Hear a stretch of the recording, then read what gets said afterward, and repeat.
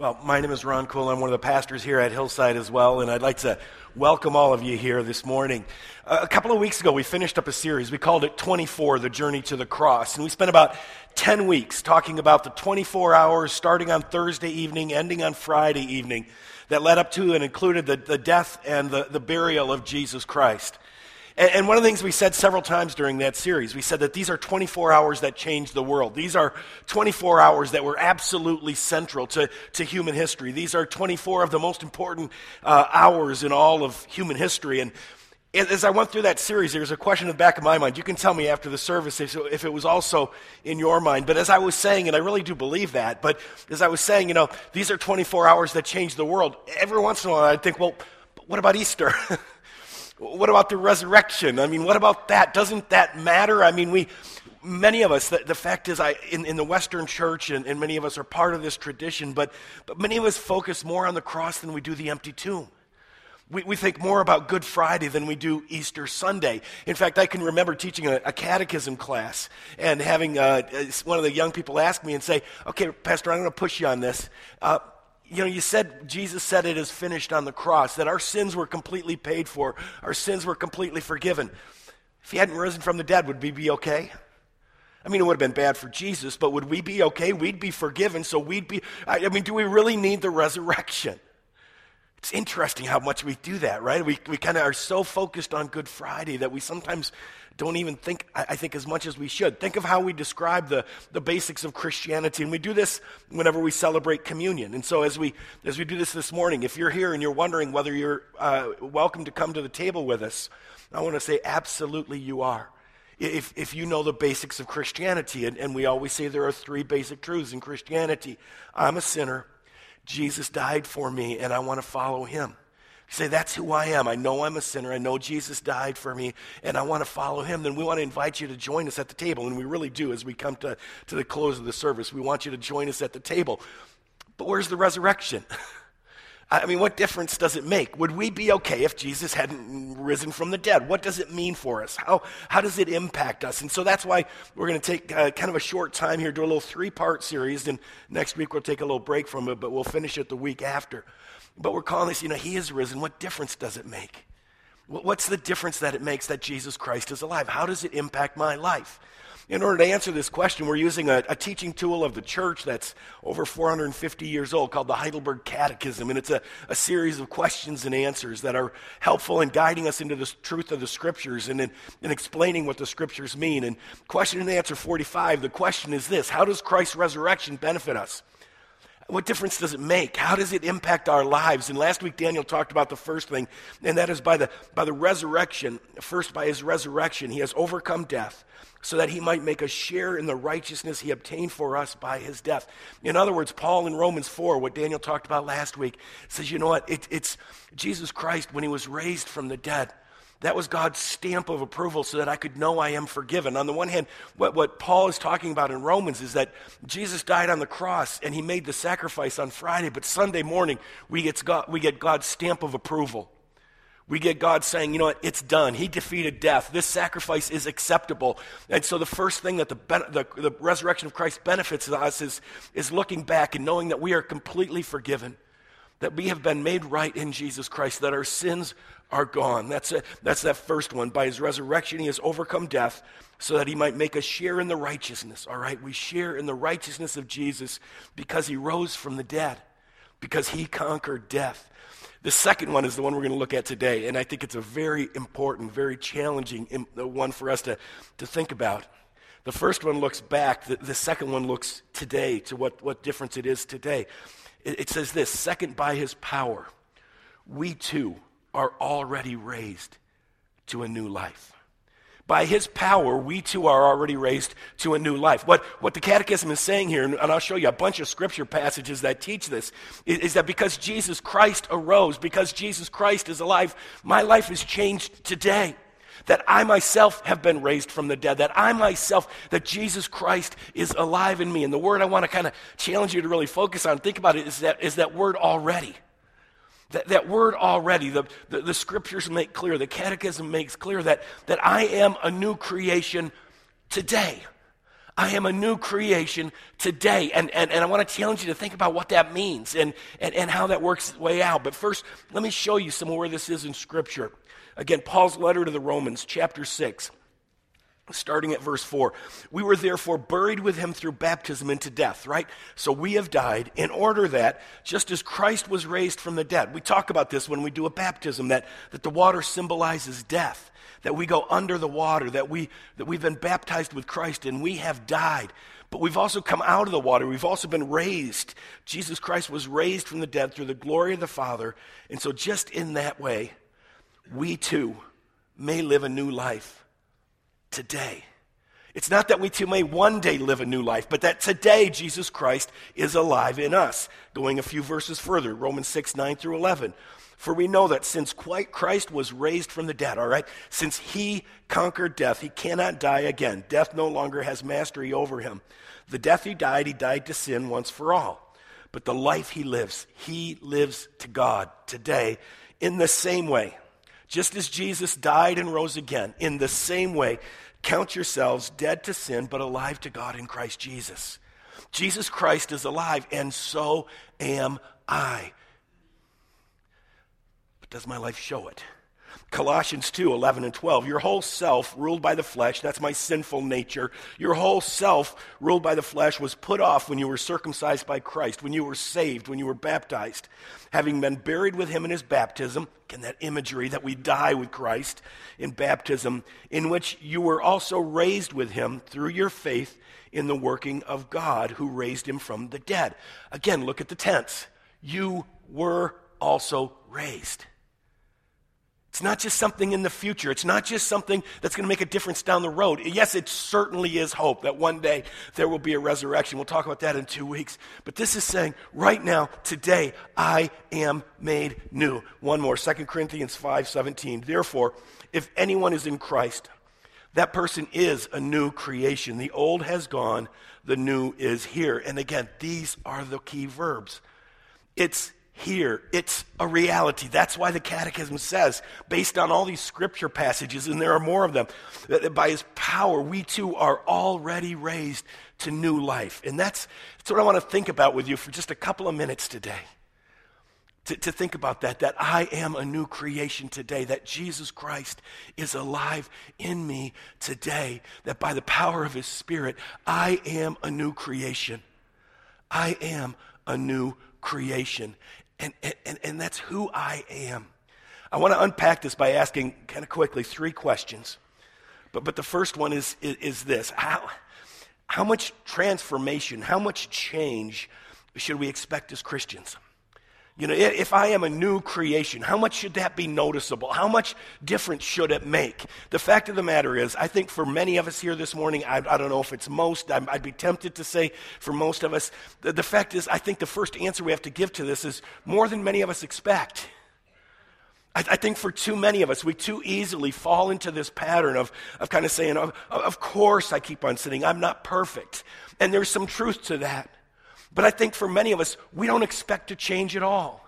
If for many of us, we just kind of say, well, no, I don't think I'm going to get any better because I'm still a sinner. And we're so good at Good Friday. We're so good at recognizing our brokenness. We're so good at talking about our failures that we don't recognize. Again, you are a new creation. The old is gone. The new has come. You are dead to sin and alive to God in Christ. Really? Is that what it looks like?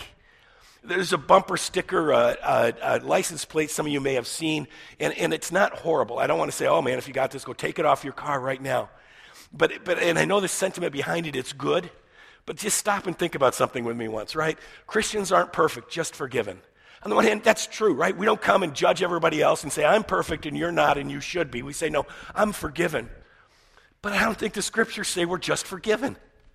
I don't think the scriptures say that's all we are. The fact is, all these passages that I've read, I said, I'm forgiven and transformed. I'm supposed to be made new. I'm not just forgiven. Jesus Christ is alive. And if I say, well, I'm just forgiven and that's all I expect in this life, then in one sense, I am denying the resurrection. Now again, you're not really doing that if you got this, but you know what I mean. I do that so often. I'm so good at saying, my struggle all week with this part of the catechism, with these Bible verses, and I was like, doggone, I wish there weren't so many of them. But, you know, It's just saying, I'm much more comfortable saying, we're just all a bunch of broken people doing the best we can. And at one level, that's exactly right. But the fact is, if Jesus Christ is alive, we're not just broken people. God's Spirit is alive in us. If Jesus Christ is alive, then I am a new creation, and my life ought to reflect that. The fact is, the Bible does expect change. The Bible expects change. Going back to the first verse of Romans 6, Paul says, he's talking about grace in chapter 5 and chapter 4. Like Daniel said, all of our sins are forgiven. We are saved by grace, not by anything we do. What shall we say then? Paul says, shall we go on sinning so that grace may increase? By no means. We are those who have died to sin. How can we live in it any longer? Paul says, no. It is not just a matter of saying, hey, I'm a sinner and I just go on sinning. One of my favorite John Ortberg stories, and I've told it here before, but he talks about it was at their church 20 years ago, so it wasn't Willow Creek or Menlo Park where he is now. But Ortberg was at the church during the week, and he said, never had this happen before or since, but he said people from OSHA, whatever it is, the safety folks, the workplace safety folks, people from OSHA showed up at the church during the week. And they said, what are you doing here? I mean, it's not like a lot of us are in dangerous positions, I mean, most of us sit at our desks. These hands are really soft and tender. We're not a really dangerous place to work. And they said, well, we've had a complaint about workplace safety. What in the world was it? He said, well, on Sunday mornings, it's too loud. And we think the decibels might be out of place. And all of them knew immediately it was Hank. They knew it was Hank. Hank had been complaining about the noise level of the music for 5 years and finally figured out, maybe I can get OSHA on it and check the decibels and find out if it's unsafe for those who are being paid to work at the church. And they just knew it was Hank, and they all said, well, that's just Hank being Hank. But then Ortberg stops and says, hold on, if Christ is alive, we shouldn't just stay the way we are. Are we being transformed? Are we being made new? Do we settle for too little? So on the one hand, the answer is that it's more than some of us think. And by that, we talk about what Bible teachers, theologians call the already. That we are already, as the Catechism says, raised to new life. That there is a sense in which we have to recognize that our lives, we are dead to sin, but alive to God in Christ. So on the one hand, I want to say more than some of us think. On the other hand, not as much as others of us think. So what's the answer? You got to kind of decide for yourself where it is. You know what? For some of us, we need to be challenged on that side of saying, I should be seeing more fruit in my life. I should be seeing more evidence of godliness in my life. For some of us, we got to remember that we still sin. 1 John 1, verse 8, he's writing to Christians. John is writing to Christians, and he says, if anyone claims to be without sin, that person deceives himself, and the truth is not in him. All of us still sin. And what we are is not yet what we will be. We are still growing. 2 Corinthians 3:18. And we all, who with unveiled faces contemplate the Lord's glory, are being transformed. I am a new creation, and I am being transformed. And the Bible, at one sense you can say, well, that's contradictory. Either I am or I'm becoming. Guess what? The Bible says it's both. Deal with it. And I think that's it. We got to just, somehow I am a completely new creation. Somehow I am becoming a new creation. And in the midst of that is saying, God, help me to know and be passionate and to understand what you want me to be. But we are being transformed into his image with ever-increasing glory, which comes from the Lord, who is the Spirit. One more, 1 John 3:2. Dear friends, now we are children of God, and what we will be has not yet been made known. But we know that when Christ appears, we shall be like him, for we shall see him as he is. There is still more transformation. That's why, the place where we are is how much should we expect? More than some of us. And part of what I want to challenge you to do is to say, where do you come out on that? Do you need to be nudged, a little kick in the seat to say, you know what, I got to take this and expect a little more transformation. Jesus Christ is alive, and so I need to really recognize that and think about that in my daily life, what it means that I am a new creation. Or do you say, I've been thinking a little bit too much of myself. I need to recognize that I'm still becoming, that there's the not yet. There's, and so we live right now between the already and the not yet. So that's the first question. How much transformation should we expect? More than some of you think, less than others of us think. And for me, it's some days I'm on each side of that. And so we challenge ourselves to recognize it needs to be a reality. Second question, really important one here, because I don't want us to go off in the wrong place here, but what does transformation look like? What does transformation look like? See, because what can happen in a sermon like this, what I find myself doing is to say, okay, you know what, that's right. Jesus Christ is alive. I am a new creation, and I want to live like it. And so what do? I say, okay, what does that look like? And I think of, the religious people I know, and we end up looking like the church lady on Saturday Night Live or the Pharisees or whatever it is. Transformation for Jesus Christ was not becoming a more religious, rule-oriented person. But so often, that's what we settle for. So often we say, all right, if it's going to be more obvious, then I'm going to have to make it more obvious, and people will have to see me pray more, or people will have to see me. Now, don't get me wrong, I love praying, and it's important. But God didn't, transformation is not first praying more. It might be a result of that, but transformation in the Scriptures is not religious activity. Transformation in prayer is more than religious activity. I want to be careful there. But it's love. Jesus said, love the Lord your God with all your heart, soul, mind, and strength. Love your God and love your neighbor. The second command, Matthew 22, is love your neighbor as yourself. And in fact, I want to suggest that in some ways, one of the key battles between Jesus and the Pharisees, the legalists, was that they didn't think he had enough rules, right? So often we see that. And Jesus wants to say, yeah, but you're missing the main one. You're missing the main one. You want to know what it looks like to live a new life? It's to love God more and more. And it's to love your neighbor as yourself. And so you might come to church more, but if you come to church more to look religious, you're missing it. If you come to church more because you love God more, then that's good. All right? Again, it's the motivation. Prayer, study, reading Scripture. God didn't save us so that we could read the Bible more. God saved us so that we could love Him more and we could love each other more. Now, I believe prayer, reading the Bible, worship, all those things help us do it. But it's love. It's love. Let me just throw in that your neighbor includes your family. Okay, it's a lot easier to love the neighbor down the street who I don't have to see all the time than it is to love like the neighbor who's in the bed with me, or the neighbor who's, my son or my daughter or my parents or my sister or my brother or whatever. But it's very clear. The question is, am I growing in love? And I think it's so important. I can remember a friend of mine, somebody I knew, she was a Christian, but then had an experience, and in some ways I'd say it was a great experience, because it was an experience of saying, Jesus Christ is alive and His Spirit lives in me. And she would say that she was just experiencing the Holy Spirit in new and profound ways. And at one level I want to say, that's great. Many of us need that challenge. Many of us need that experience, that we want to know what it is, that Jesus Christ is alive in us. But the problem is, over the course of the next year, as I interacted with this person, she became more judgmental, more arrogant, and more angry. And I want to say, I'm not sure that's the Holy Spirit at work. The Holy Spirit at work, the question is, am I growing more loving? The question is, am I loving my neighbor? Am I loving God more and more and more? So often we get so caught up in what the Pharisees did, saying, okay, I'm going to show you that Jesus is alive in my life, so I'm going to do all of these things. And like the Pharisees, we follow the rules, but we don't love. And I want to just challenge you and encourage you and ask you to just say, God, help me to grow in love. Am I loving you? Am I loving my neighbor more and more? The Apostle Paul, when he lists the fruits of the Spirit in Galatians, right? Galatians 5, 22 and 23, the first one. But the fruit of the Spirit is what? Love. If the Spirit has a hold of you, the question is, are you growing more loving? Not more angry, not more judgmental, but are you growing more loving? That's the question. That's the question for us as a church.